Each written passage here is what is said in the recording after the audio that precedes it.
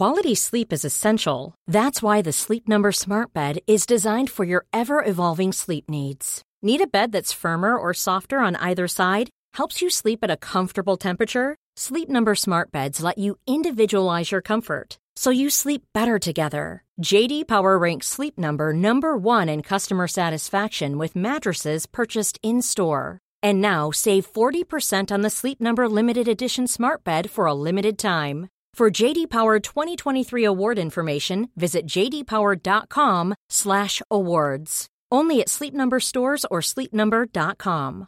Selling a little or a lot? Shopify helps you do your thing however you cha-ching. Shopify is the global commerce platform that helps you sell at every stage of your business. From the launch your online shop stage to the first real-life store stage, all the way to the did we just hit a million orders stage. Shopify is there to help you grow. Shopify helps you turn browsers into buyers with the internet's best converting checkout. 36% better on average compared to other leading commerce platforms. Because businesses that grow, grow with Shopify. Get a $1 per month trial period at shopify.com/work. Shopify.com/work. Hi, I'm John McEnroe. I'm Bjorn Borg. This is Martina Navratilova. I'm Mats Wilander. I'm Stan Wawrinka. I'm Leighton Hewitt. I'm Andy Murray. And you're listening to the Tennis Podcast.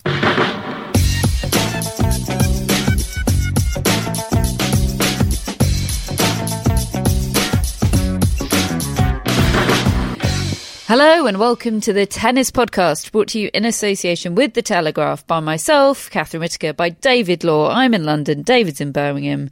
We are brought together by the cyberspace podcast universe, David, in a beautiful technological way. A nirvana. Is that the right word?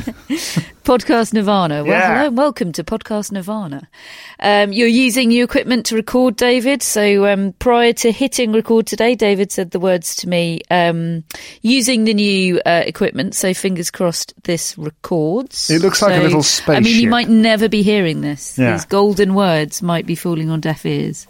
It's a bit scary looking. I've understood which the red button means record, I think. So if you're hearing this, it does.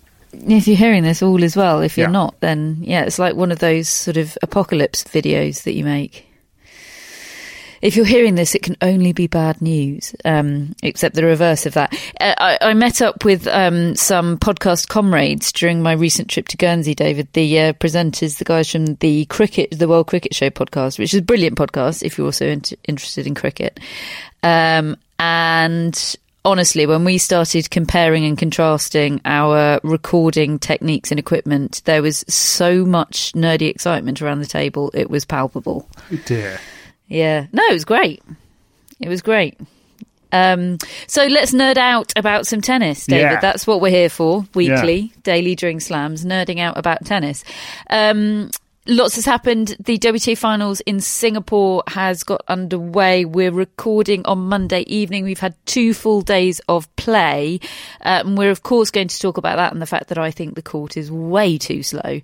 But first, we are going to talk about Kyle Edmund, David. Yeah. We're going to talk about Kyle Edmund because he's won an ATP title. He's defeated Gael Monfils in an absolute thriller of a final in Antwerp, 7-6 in the third. Did I just say that? No, I don't think you did. I didn't. No. All right. Did happen, I can't emphasise it enough. It went to a deciding set tiebreak, and that was brilliant. And boy, did he hold his nerve. I texted you at the time, and I said, I owe Kyle Edmund a big apology because I was waiting for him to choke. I knew how big it was for him, and I know what kind of a player Monfils is, and he was just looping it back, waiting for Kyle to miss, and he didn't. He didn't play conservatively either. He absolutely went for it, and he wrenched that title from Gael Monfils into his own hands. And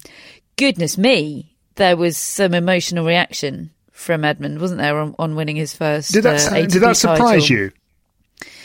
It surprised me that he was so demonstrative about it. Yeah, I mean, I knew it didn't surprise me what it meant to him. I knew that was big. That was really, really big. And I feared for him a bit if he didn't win that, because as we've discussed, you know, the baggage builds up, and you look at the first time titleists on the tour this year, his name should be in there. His name absolutely should be in there. So yeah, I knew how big it was for him. I've never seen him be anywhere close to that demonstrative with any kind of emotion. I know it's something that Freddie Rosengrant's been trying to bring out of him on the court in a positive way, you know, a bit more fist pumping, a bit more just heart on the sleeve kind of stuff. But my goodness me, it was an outpouring, wasn't it? In the same sort of way, obviously very different emotions to Murray's tears on the court in Washington, just a sort of a release of everything, a release of absolutely everything that he's put in to get to that moment. Probably closer to, I guess, to Murray, some of the scenes we've seen on court with him in the past. Although I can't remember too many times when he's won and been that emotional. Maybe after the Olympics the second time round, you know, when he beat Del Potro.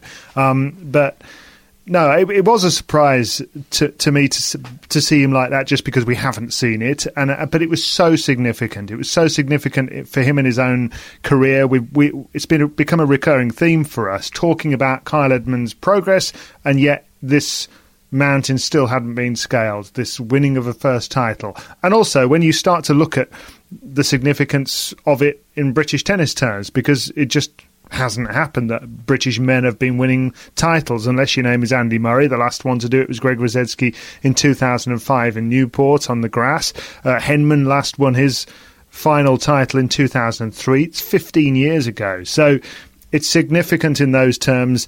And I think it's just a major milestone for Edmund as he goes into 2019. He is basically about a year behind Tim Henman in just about every achievement Henman has had to that point, of reaching a first Slam semi, getting to a career high ranking of number 14 in the world, and winning a first title. So it's a great achievement for Edmund in what has become a really excellent year of tennis for him.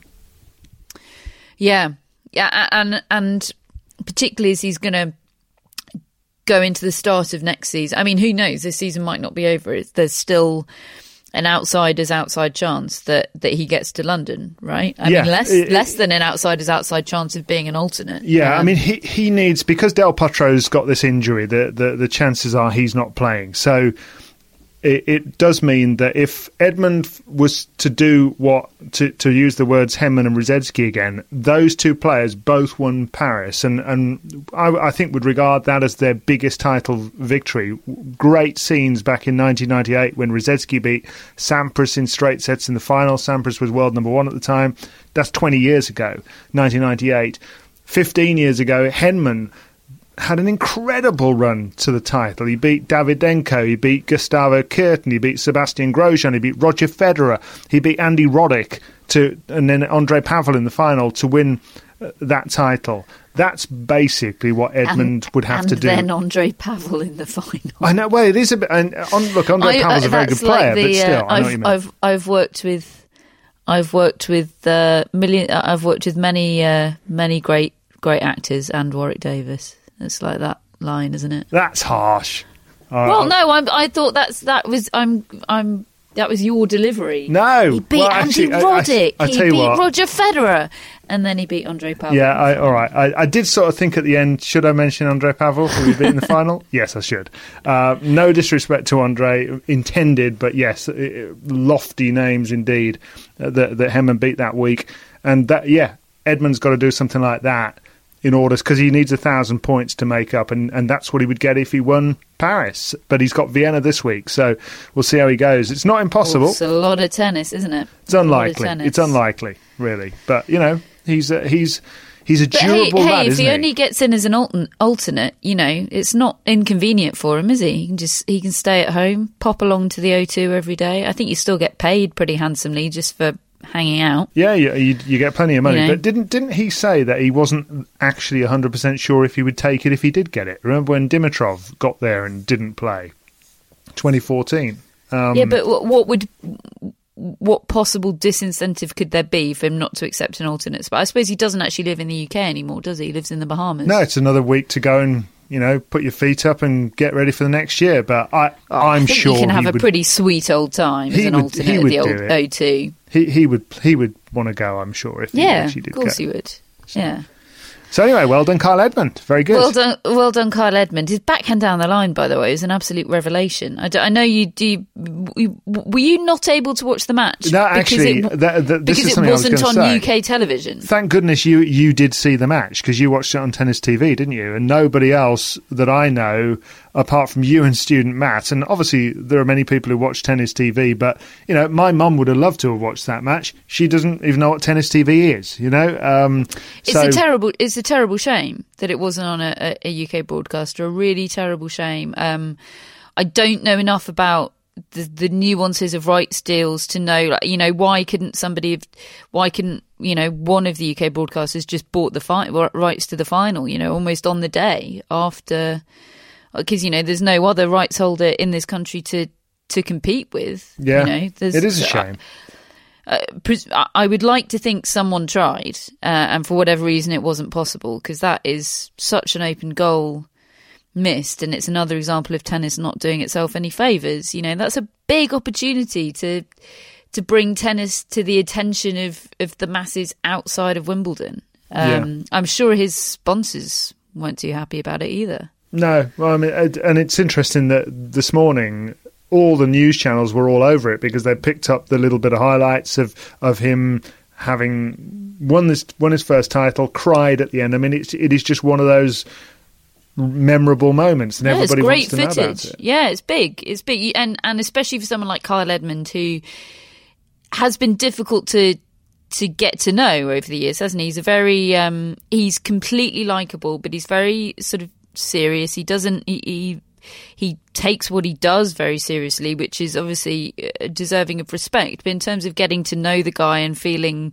that he's letting us in, I don't think we've felt that way on many occasions over the few years of his career so far. But this was a massive leap in that direction. So yeah, thank goodness from a news perspective, it was really picked up on. But does it make a difference, Catherine, in how you view his potential to reach a Slam final and eventually win one? No, not really, because he was always going to win a title. He was always going to win one, barring disaster. He ought to be an ATP title winner. This doesn't change for me my feelings about his ability or potential. So I'm still a little unsure on what that is. I certainly am not thinking Grand Slam champion at this stage. Do you think finalist? Maybe. That's only one step further than he's already been. There's no doubt there is going to be a period in tennis when there will be opportunities. When there will not be a stranglehold. There will be very good players around, but there will not be a stranglehold, and it's about who capitalises.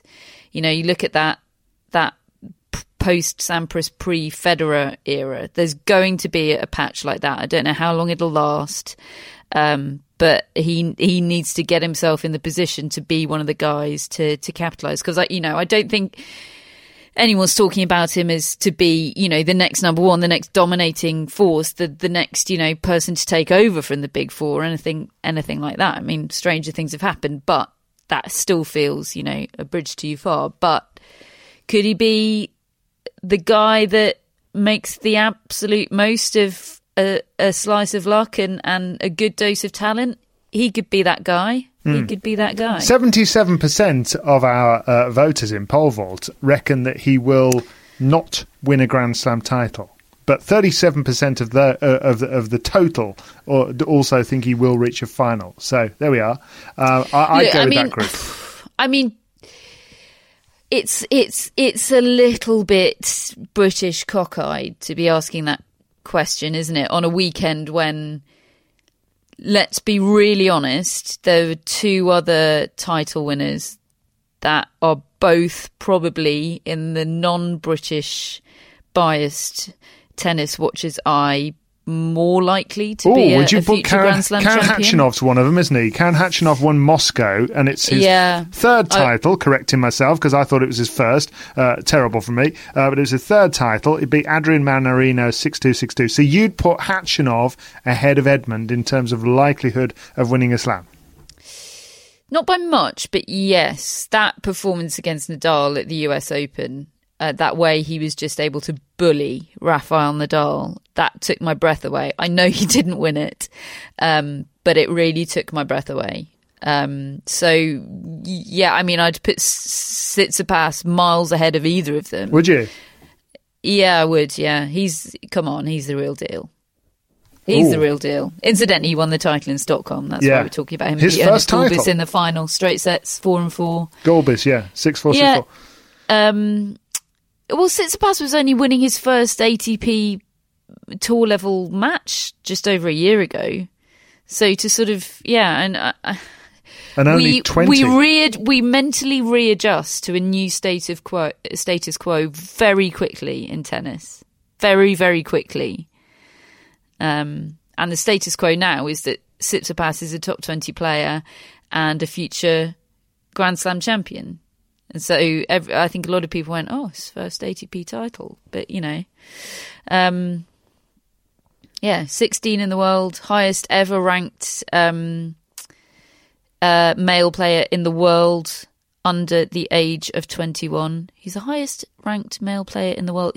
Not ever, obviously. He's the highest ranked. Can you tell I'm reading notes? At 16, he's the highest ranked male player in the world currently under the age of 21. I mean, and he's the first ever Greek to win an ATP title. Can I tell you're reading notes? Greek no, I can't, because if you were, you'd be getting it right.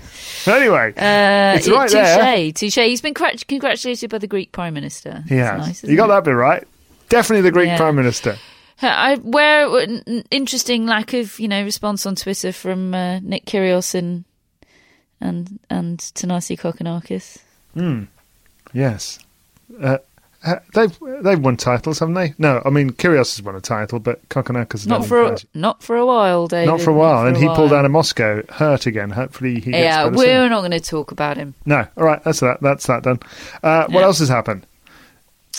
Crikey, what else has happened? Well, we've had events on the women's side in Luxembourg and Moscow. Obviously, this sort of situation, which most people agree is slightly crazy, where you've got regular tour-level events that count towards WTA finals ranking points taking place right up until the eve of the WTA finals, which was highlighted, the ridiculousness of which was highlighted most starkly a couple of years ago when Svetlana Kuznetsova won Moscow and ousted Jo Konta from the WTA finals field after Jo Konta had featured in the draw and all the publicity therein.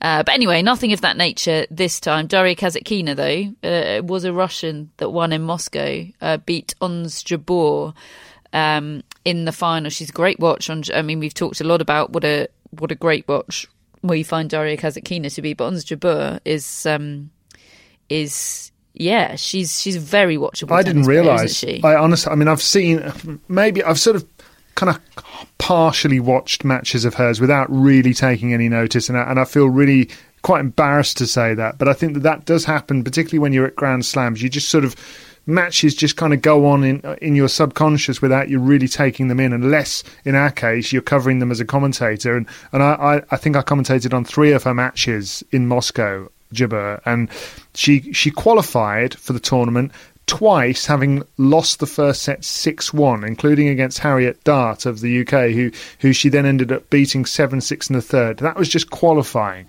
Then she went and absolutely smashed through Katerina Makarova 6-2, 6-1, and at the end of the match she was carrying on to the next point, and then the umpire said, "No, it's game, set and match. You've won." And she was just so in the moment, she didn't even realise she'd won the match. Then she beat Sloane Stephens, who, I got to be honest, did not give her best effort, in my opinion. I think she mentally was completely on the plane already. She'd already found out she was qualifying for Singapore, and we've seen today that in her win over Naomi Osaka just how well Sloane Stephens is capable of playing. Not that we needed reminding, but she wasn't there mentally, and Jabeur just took her down big time. And she was absolutely fantastic. If you haven't seen Jabeur play, she's not tall. She's strong. She's incredibly dexterous with her hands, and she plays all sorts of angles and touches, and she goes to the net and she plays trick shots. There were through the leg shots. There were jump double-handed backhands cross court. It was like watching Kasatkina playing in a mirror. And as a match, she led Kasatkina 6-2, 4-1, and it looked as though Jabeur was going to get the title, and then Kasatkina got one of the great on-court coaching sessions I've ever seen from Philippe de Haes, and it was not the first time either. Throughout the week, he is an incredible coach at those on-court deliveries, and for the second time in a week, he did the same against Alizé Cornet when she was looking as though she's about to go out of the tournament, and he just came on and just delivered these speeches to her, and she just got up out of her chair like a different woman. Did you see those? I did, yeah. It was the Cornet one where he was encouraging her to be like a Russian wall. He sort of covered the emotional, psychological and the tactical all in one pretty profound, inspiring little package. And he did it in a really... He didn't just sit down or sort of, I don't know, so many of them in so many different ways. Sort of the body language makes me uncomfortable, either a hand on the knee or something about the way they're sort of quite literally talking down to them sometimes. Just makes me feel a touch uncomfortable. But everything about their dynamic was just really nice, obviously just works. I mean, there is still something just in principle about us giving so much credit to a male coach for a female's performance. I felt the same, even though I was doing it as well, and it's right to do it. I felt the same at the French Open when, Darren Cahill was almost as talked about as Simona Halep, and he is a brilliant coach, and a lot of her success can be attributed to him. And I'm not saying we shouldn't do that. It just, in principle, makes me uncomfortable, and I don't think I will ever. I mean, long story short, I wish there were more female coaches. I mean, that's the fundamental problem. That it's on the women's tour. It is always, almost exclusively, always a man telling a woman what to do.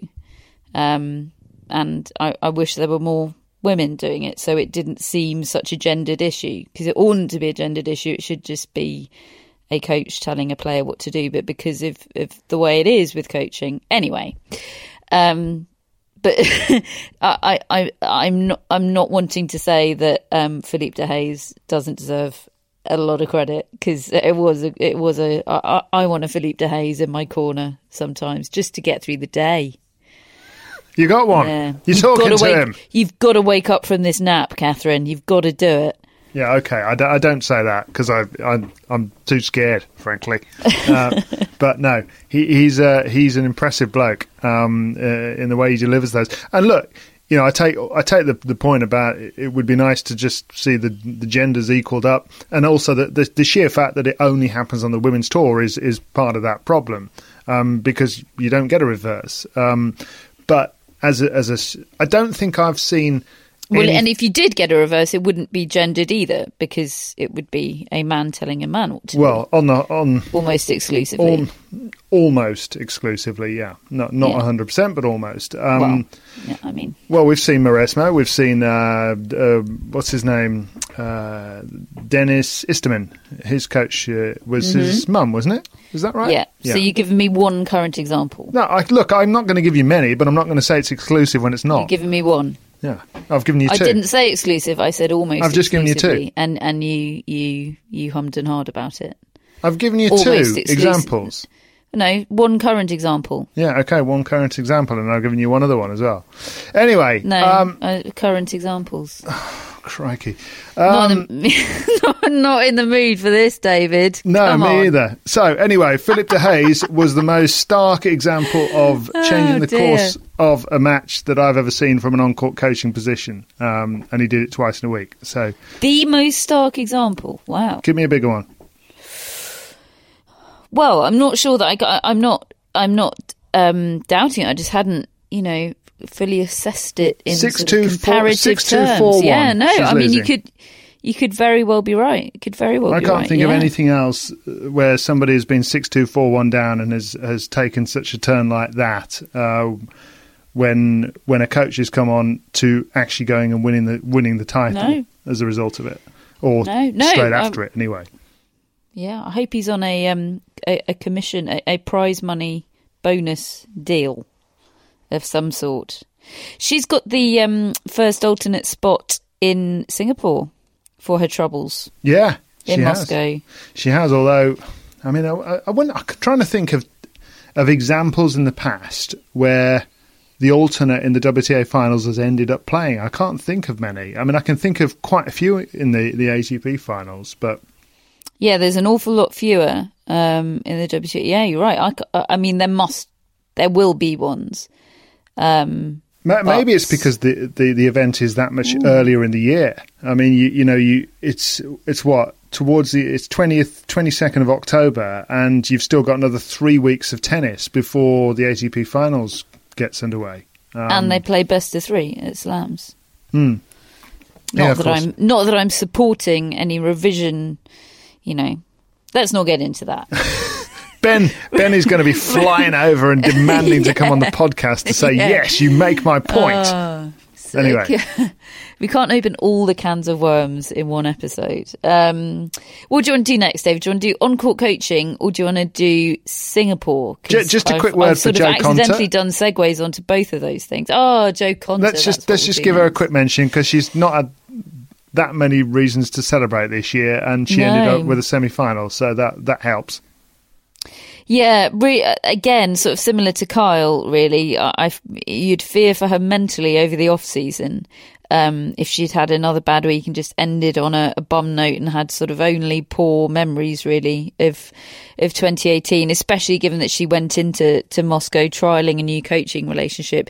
She's got something positive to take with her into the off-season. So we will see. Hey, she's going to have pretty much nothing to defend in 2019, is she? I mean, not nothing, but relative to where she's been. So mentally, it's going to be more like where she was in 2019. So we'll see. Yeah, I still think there's something still not quite right, though, because I don't know, she played quite well in that semi against Kasatkina and got beaten 6-4, 6-3. And yeah, because Kasatkina's really clever and Jo Konta is easy to work out. Yes, but I still think that Konta of a year and a half ago wins that match. There's something, right. There's a bit more conviction about her ground strokes back then, but still. Well, Konta of a year and a half ago had Wim Fissette in her corner. Angelique Kerber of 2 weeks ago had Wim Fissette in her corner. Is he the sort of is he the 1 year wonder? Well, it is a quite stark track record that he's got, isn't it, of having really significant results with a player, whether due to him or not. I mean, that's the other thing with all these things. You don't know how much a coach has got to do with it. We've just touched on that, really. But certainly their results have coincided with his presence. Some serious results. And Kerber's had a great year, really good year.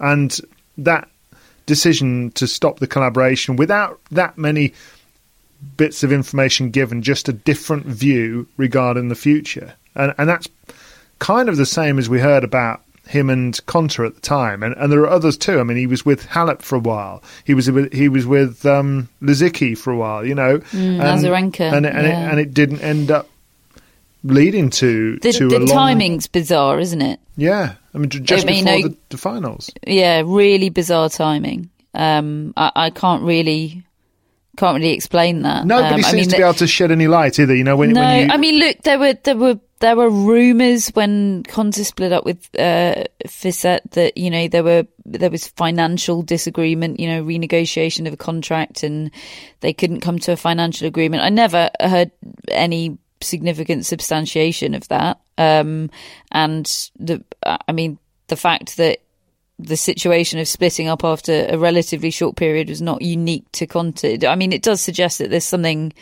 I mean, I don't know. Maybe he's just the Mourinho of tennis. Although that'd be 3 years. Although if you're making that, well, exactly. But you know, at a sort of limited period, high impact, extricate yourself quickly. Try not to rubbish your whole career track record with a botched stint at Man United.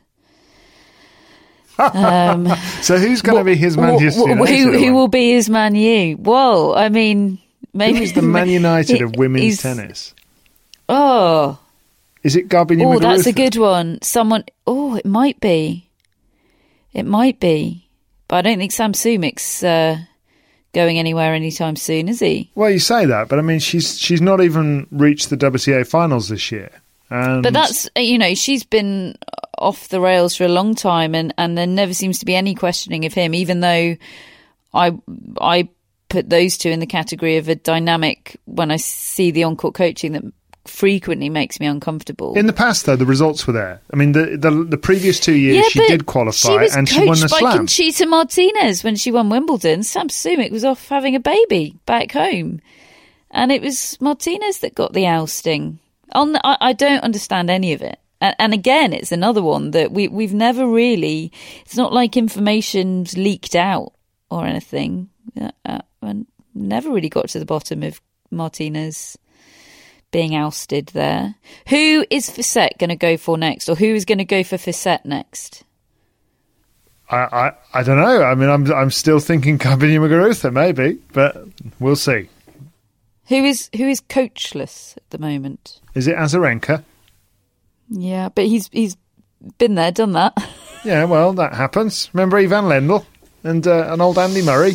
Yeah, that's true. That's true. Well, I wait with bated breath.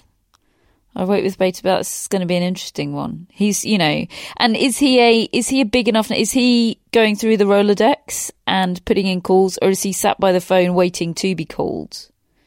What do you think? That's a very good question. I don't know. A lot of this goes through agents as well. So yeah, don't know.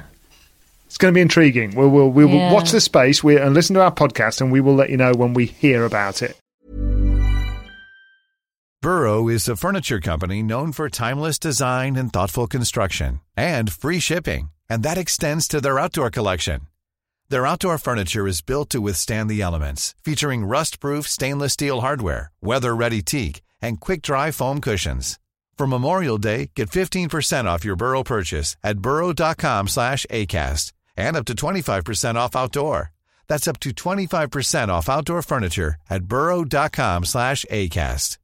This is Paige, the co-host of Giggly Squad, and I want to tell you about a company that I've been loving, Olive & June. Olive & June gives you everything that you need for a salon-quality manicure in one box. And if you break it down, it really comes out to $2 a manicure, which is absolutely insane. It's also so easy to get salon-worthy nails at home with Olive & June. The difference between how your nails used to look when you did them yourself and now with the Mani system is a complete game changer. The best thing about Olive & June, too, is it's a quick dry. Dries in about 1 minute, lasts for 5 days, and full coverage in up to 1 to 2 coats. Visit oliveandjune.com/perfectmani20 for 20% off your first system. That's oliveandjune.com/perfectmani20 for 20% off your first system.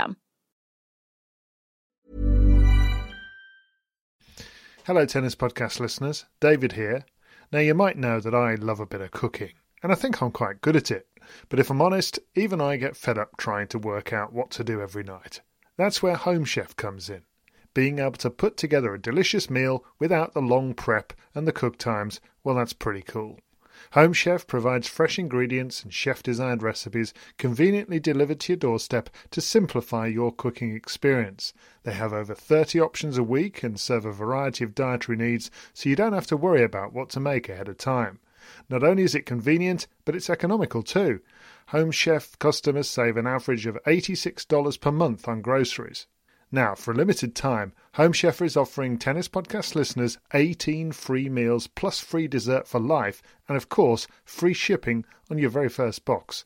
Go to homechef.com/tennis. That's homechef.com/tennis for 18 free meals and free dessert for life. You heard it right. Should we talk about Patrick Mouratoglou and what he's been saying? While we're on the subject of coaches, how to sum up what Patrick Mouratoglou has been saying. He has, David, he's been speaking to the media. Does that surprise you? Really? He's been making his views known. Even when Serena Williams hasn't got a tournament at the moment. Yeah, he's the gift that keeps on giving. So, Patrick Mouratoglou... Actually tweeted, didn't he? Seemingly unsolicited. I don't know whether it was prompted by something, but he put out a statement on Twitter entitled "The Status of Coaching Needs Reforming." Broken down into bullet points, he says coaching deserves to be recognised and valued. It's a vital component of a sporting performance. Banning it almost makes it look as if it needs to be hidden, as if it's shameful. Because tennis is the only sport where coaching isn't front and centre. We'll come back to that one in a moment, Patrick. Third bullet point, because on-court coaching helps increase the quality of the sporting show and resolves a lot of the issues our sport is facing, can attract new people to tennis, create engagement on social media. Final argument in favour of allowing mid-match coaching, because it's time to, quote, stop the hypocrisy surrounding coaching. It is a very basic truth that the vast majority of tennis coaches are actually coaching on court, despite the rules, and despite the fact that Serena still says you weren't coaching me on court during the US Open final. What do you think, David? Well, my first immediate reaction to it was to just point out the comical irony of the fact that it would appear Serena Williams never wants him to come on and coach her, because it certainly never happened, as far as I can remember, unless anybody can put me right on that. He has never taken to the court to deliver on-court coaching on the WTA circuit, which, to my understanding, would mean that she doesn't ask him to come on. Now, Simon Camber's a colleague of ours, did an interview with Patrick a while back in which Patrick was quoted as saying that Serena has asked him to come on, and to that I mean I take that to mean privately, i.e. before a match she said that she'd like it, and he said that he prefers her to work things out on her own, pretty much, which makes it all very confusing as to put this out. I mean, the actual things he said, many of them I kind of agree with. I do think that the current situation is unsatisfactory and that coaching does go on. It'd be just nice to have a clear rule across the sport whereby we know exactly what to expect and what's going on. I do think we've talked about on-court coaching generally, that you and I think are basically in favour of a form of it, whether it's headset coaching or actually on-court coaching, putting aside all the issues that we've talked about of man dishing out instructions to women and the look that has and all that sort of thing. There is an element to on-court coaching that is interesting. So there are a lot of things that I actually think he makes a valid point about it. I think it's just that it's him who's made these points, and he's made them just after one of the biggest furores that we've ever had in a Grand Slam final as a direct result of his coaching from the sidelines. So the timing of it is surprising to me, really. But I do think it's, I mean, at the same time, do I want people to just not say what they think? Well, I do kind of want them to say what they think. So fair enough in that regard.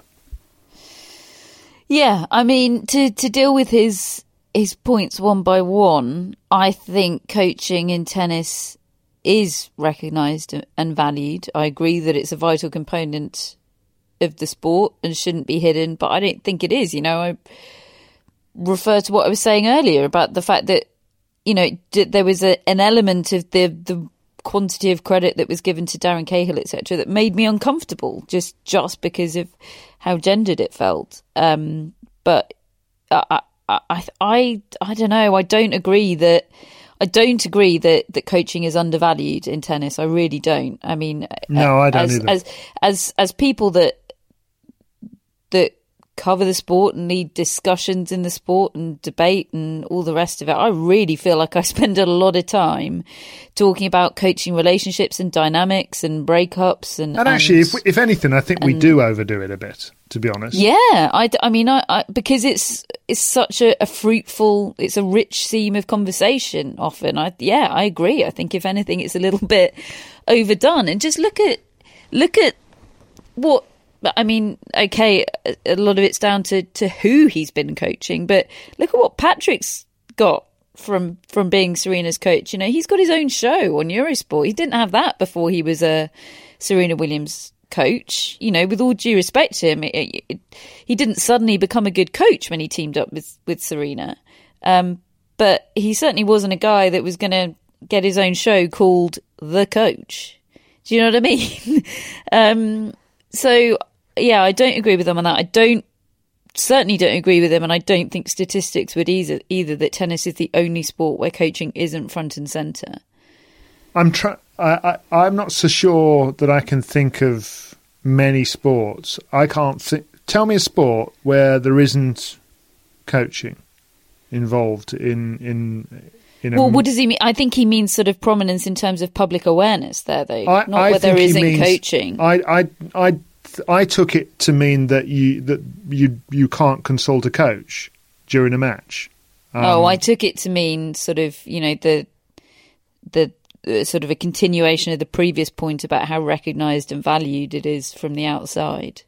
No, that's not what I read it as. I mean, because I think we're reading an abridged version here that Matt has put together for us, but I think actually he definitely makes the point that, you know, in sports like boxing and all that sort of thing, you can talk to your coach at the end of every single round. That is definitely a significant, and I think that's a very strong example in favour of on-court coaching, because absolutely I've never heard any suggestion. You've watched a lot more boxing in your time than I have, David, but I've never heard any suggestion that element of, you know, being able to consult your coach during the timeout, etc., it detracts from the gladiatorial element, the one-on-one heat of battle, anything like that. I've never heard anyone suggest that detracts from all the things we love about boxing. Here it is, Catherine. Actually, the point is entitled "Because Tennis is the Only Sport Where Coaching Isn't Front and Centre," and he says, "I've never understood why tennis is just about the only sport in which coaching during matches is not allowed.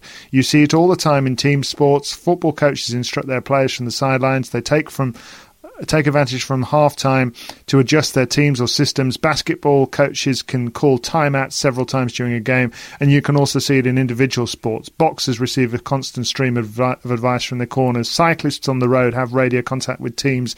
Golfers have got their caddies. Tennis may become the last sport to give coaching the attention it deserves, but it is better late than never if they end up having on-court coaching across the board." Yeah, I don't disagree with him, but then he sort of conflates the issue there in his last point by saying attention it deserves. Yeah, I agree with you about that. I think it does get the attention it deserves. It's just that why wouldn't you allow it like the other sports do? I disagree. I firmly agree with point number 3 that it done properly, and we've made the points in the past about the desperate need for translation. I find that increasingly farcical the more and more I see of it. The fact that quite often we're sitting there and probably, you know, 1% of the viewership and none of the commentary team can understand what's going on, which when a large justification for something existing is the enhancement of the experience for the viewer. If a lot of the time that is just completely lost because it's being spoken in a language that few viewers can understand, that is a farcical situation. But done the right way, I agree in principle with that it's an added extra for the viewer and for the broadcaster. It's going to be very interesting to see which way they end up going with all this, in terms of whether they are able to get some sort of a consensus about it all. Because, I mean, you know, the WTA Tour now has been running this trial, in inverted commas, for 9 years. And the other thing worth pointing out is that there's again a conflation of on-court coaching and mid-match coaching. On the WTA, a player is allowed to bring their coach on court once per set, but that doesn't mean it's a free-for-all for coaching from the box the rest of the time. Or Davis Cup style. That's the other one that he appears to like, and there are many that do. Brad Gilbert's a big fan of on-court coaching. It's fascinating. There's so many that are absolutely dead against it. Ex-players, virtually every ex-player I speak to is against. Chris Clary, our very esteemed colleague, who I so rarely disagree with on anything, is vehemently opposed to it, isn't he? Oh, well, if Chris is against it, then I know. I might have to change my mind. I know. Should we talk about something we can agree on? What about Wimbledon 12-all tie breaks in the final set? Yeah, I mean, it's not much of a discussion point, really, is it? Because I think everybody's just gone, yep, that makes sense, great. John Isner rule. You know, it's just. Would you have changed the number at which it comes in? Because I know some people feel that it should have been at 6-all. Yeah, I love a fifth set tie break. Again, this is a debate that we've had. I think it's a brilliant way to end a match. I'm not uncomfortable with it at 12-all. That's fine. I don't feel strongly enough about it to make any kind of hoo-ha. But I would like it to be consistent across the slams, ideally, and I'd be cool with it all being US Open style. I'd have been in the fifth, but you know, tempted to go 9-all personally. But isn't this all just getting a bit arbitrary? Yeah. You're just plucking numbers from the sky. Why not 11-all? No, well, I like 9-all, so, you know. But no, it's okay. It's fine, because at least it stops the absurdity that we saw at Wimbledon this year, where Kevin Anderson, bless him, could barely walk the day he came out for the Wimbledon final after 26-24, and obviously 70-68 for Isner. I mean, come on. And also pertinently, that wasn't a brilliant match. Well, it got progressively worse. It got progressively worse, exactly. So for people making the argument that it, you know, the drama and the quality, it maybe not always the quality, but the drama, etc., the viewing experience just increases as the final set goes on. No, everyone was ready for that match to end. You need to know there is a full stop. There is a finish line. Even if it is still epically long and it's starting to get worse, you could, at least if you can see that finish line, I think players can just sort of accept it more. It's that never-ending feel. I think that they end up just protecting their games and their bodies. They don't play proper tennis. Anyway, I think we're in agreement. But I mean, we are talking about for a rule change that's caused such a massive stir. I mean, there have only been 14 singles matches of Wimbledon that have reached 12-all in the last 18 years. Wow. So it's 0.29% of all matches, singles matches. So, yeah. In terms of rule changes and the impact on the sport, we're talking about a footnote here. Not for Kevin Anderson, we're not. But, yeah. What's going on in Singapore? Singapore, we're 2 days in. It's been good. It's been. I mean, today was good, wasn't it? You started off with a moan about the court speed. What was all that about? It's too slow. It's too slow, David. Meaning what? I find it a frustrating watch. I can't quite put my finger on, you know, because slow doesn't necessarily equal bad. I'm not saying that. There's just something. It just. Don't know. I find myself sort of just in a state of just frustration. Do you know what? I agree with you, I tell you, here's the problem. Can you help me express it in ways that aren't just? I would say noises? I had the same problem at the US Open this year, where Jim Courier said that the USTA had specifically gone out and slowed it down to try to help American players. the result you got... I believe that it was to help American players. But anyway. The result that you ended up getting was that Juan Martín del Potro in the final, admittedly against one of the greatest movers the sport has ever seen, and somebody who can just put the ball on a dime on the baseline time after time, Juan Martín del Potro was struggling to hit winners with enough regularity against Novak Djokovic on a hard court. And that should not happen, in my view. If Del Potro hits his straps and is really leveling the ball, he should be able to hit winners against anybody. And we saw today Naomi Osaka against Sloane Stephens, and again, Stephens is just an incredible defender. I mean, she's got the full package. She can defend and attack, but Osaka, when she's on, she just knocks holes through people, and it just felt like she couldn't hit enough winners to me.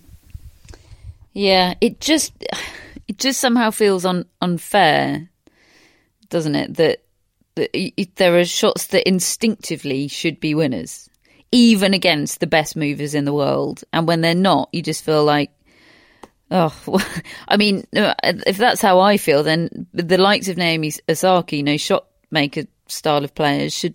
I mean, I can only imagine how frustrated she was. And there was a period during that match when she really did seem to be at a complete loss, didn't she?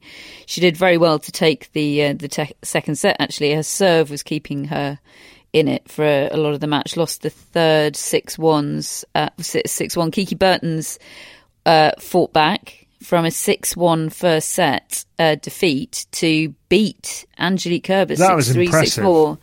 Yeah, and I thought the court speed might suit Kerber a bit, but yeah, I mean, judging on the basis of the court speed, Sloane Stephens should win this tournament, I think.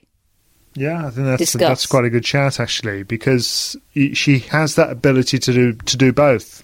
She can put the acceleration in, but she can also just defend so well and use those angles and just drag players off the court. I mean, what a player she is. And she's got the patience as well. She's got the patience. Yeah. But, do you know, when we were watching that, when that match was on, Stephens against Naomi Osaka, Martina Navratilova was commentating on it here, and I've probably started to lean towards more thinking I'm not so sure about this round robin, because I don't like doing the sums when I'm watching tennis matches. It's a bit like watching football and seeing away goals. I don't like to think, oh well, what does that mean to the rest of the standings and that sort of thing. Same time, watching Osaka today, the thought that that's not her last match, even though you lose that feeling of jeopardy, which I really value in the sport, I do like the thought that I am going to get to see Naomi Osaka again. I think the countless Japanese journalists that have made the trip to Singapore feel the same. Apparently, it's just Piotr Wozniacki came into. I think they've been doing press conferences with the coaches today, and Piotr Wozniacki came into press, and he was visibly taken aback, apparently, by just how many Japanese journalists there were. And he said he greeted the room by saying, "Hello, Japan." So that would be a disappointing short trip for them all if that were Osaka over and out. So, what do you think about it? Yeah, I know. Some people, I mean, Chris Bradnam, for one, who's out there commentating, I know he feels really strongly opposed and is making his views very known on it. I to and fro. I think after last year's, I actually, I don't know. It feels like there are more good round robin matches at the WTA finals, certainly recently, than there have been at the ATP finals. We've had a couple of disappointing years of round robins in the ATP finals, I think. Certainly last year it was disappointing, wasn't it? I can't remember them last year. I remember 2 or 3 years ago when virtually every match had a 6-1 set in it, and they were all straight sets. Everybody was just exhausted. But yeah, I don't. Getting back to this court speed thing, just generally, I don't get why tournaments are not just deliberately quickening these courts. I mean, why wouldn't? Well, maybe they will. Maybe they will now.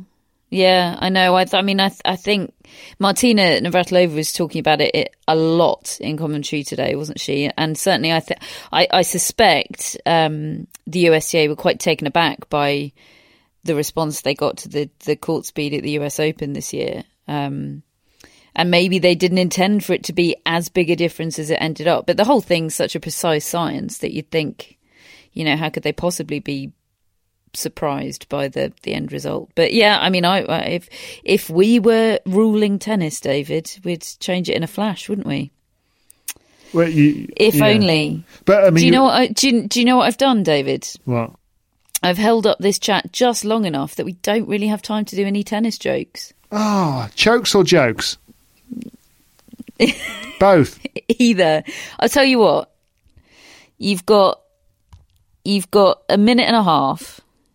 You can divide that between chokes and jokes, however you like. Okay, I'll tell you what I'm going to do is, because it's only a minute and a half and I feel like tennis chokes, CHOKES, needs to get its proper dues, I'm going to go with jokes, right? So at Tennis Podcast, I asked you for your tennis jokes just because I misunderstood Catherine. I really hoped you'd go with chokes. Well, too bad. You give me the opportunity and I'm going to take it. There are no good tennis jokes. There are some really good ones. A pun is not a joke. Jim Boyle says, what time does Sean Connery arrive at Wimbledon? 10ish. Yeah. Anderson says, why are fish never good tennis players? Don't know. They don't like getting close to the net. Amy says, why should you never fall in love with a tennis player? Because love means nothing. Correct. I mean, what is this? Mastermind.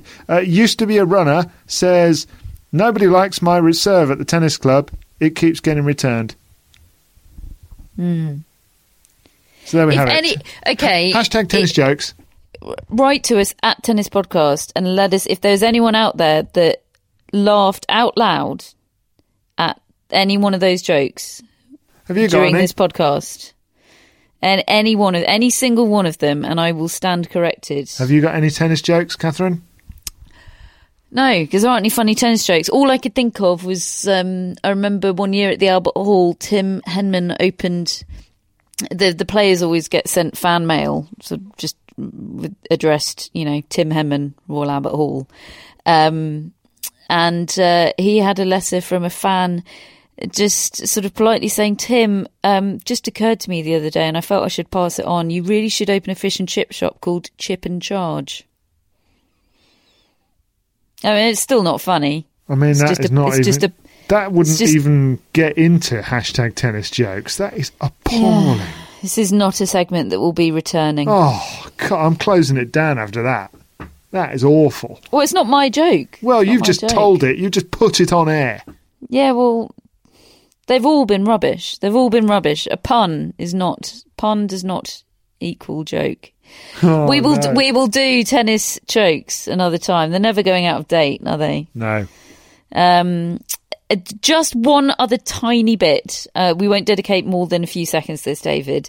But Renee Stauffer, the Swiss journalist, very esteemed Swiss journalist, has had some time with Roger Federer this week. They've talked about all sorts of things. But Federer told him that he had a hand injury. He injured his hand before Wimbledon, and that was affecting him. He said for about a 3-month period afterwards, including during the defeat to Kevin Anderson. And a lot of people pointing out this isn't the first time that after the fact Federer has said, oh, actually, I was a little bit injured.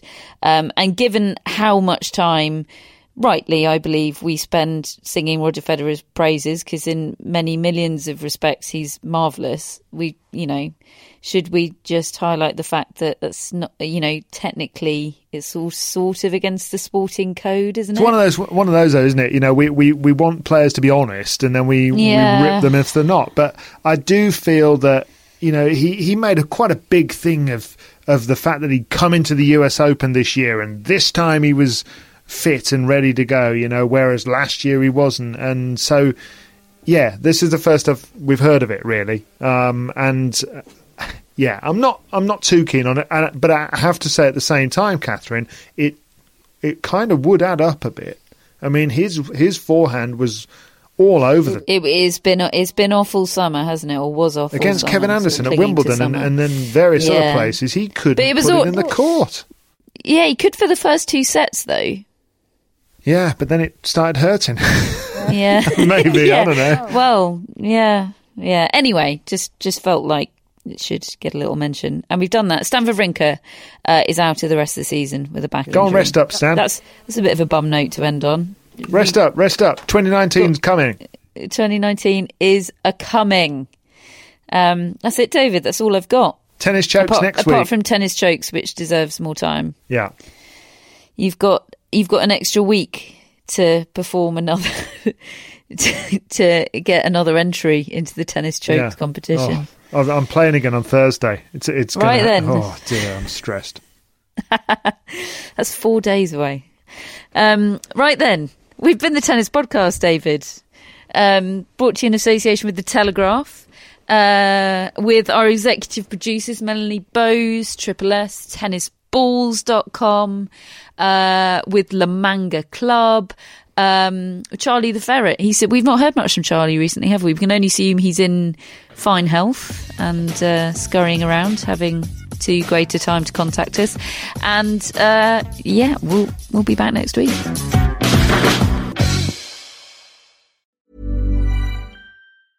A lot can happen in the next 3 years. Like a chatbot may be your new best friend. But what won't change? Needing health insurance. United Healthcare Tri-Term Medical Plans are available for these changing times.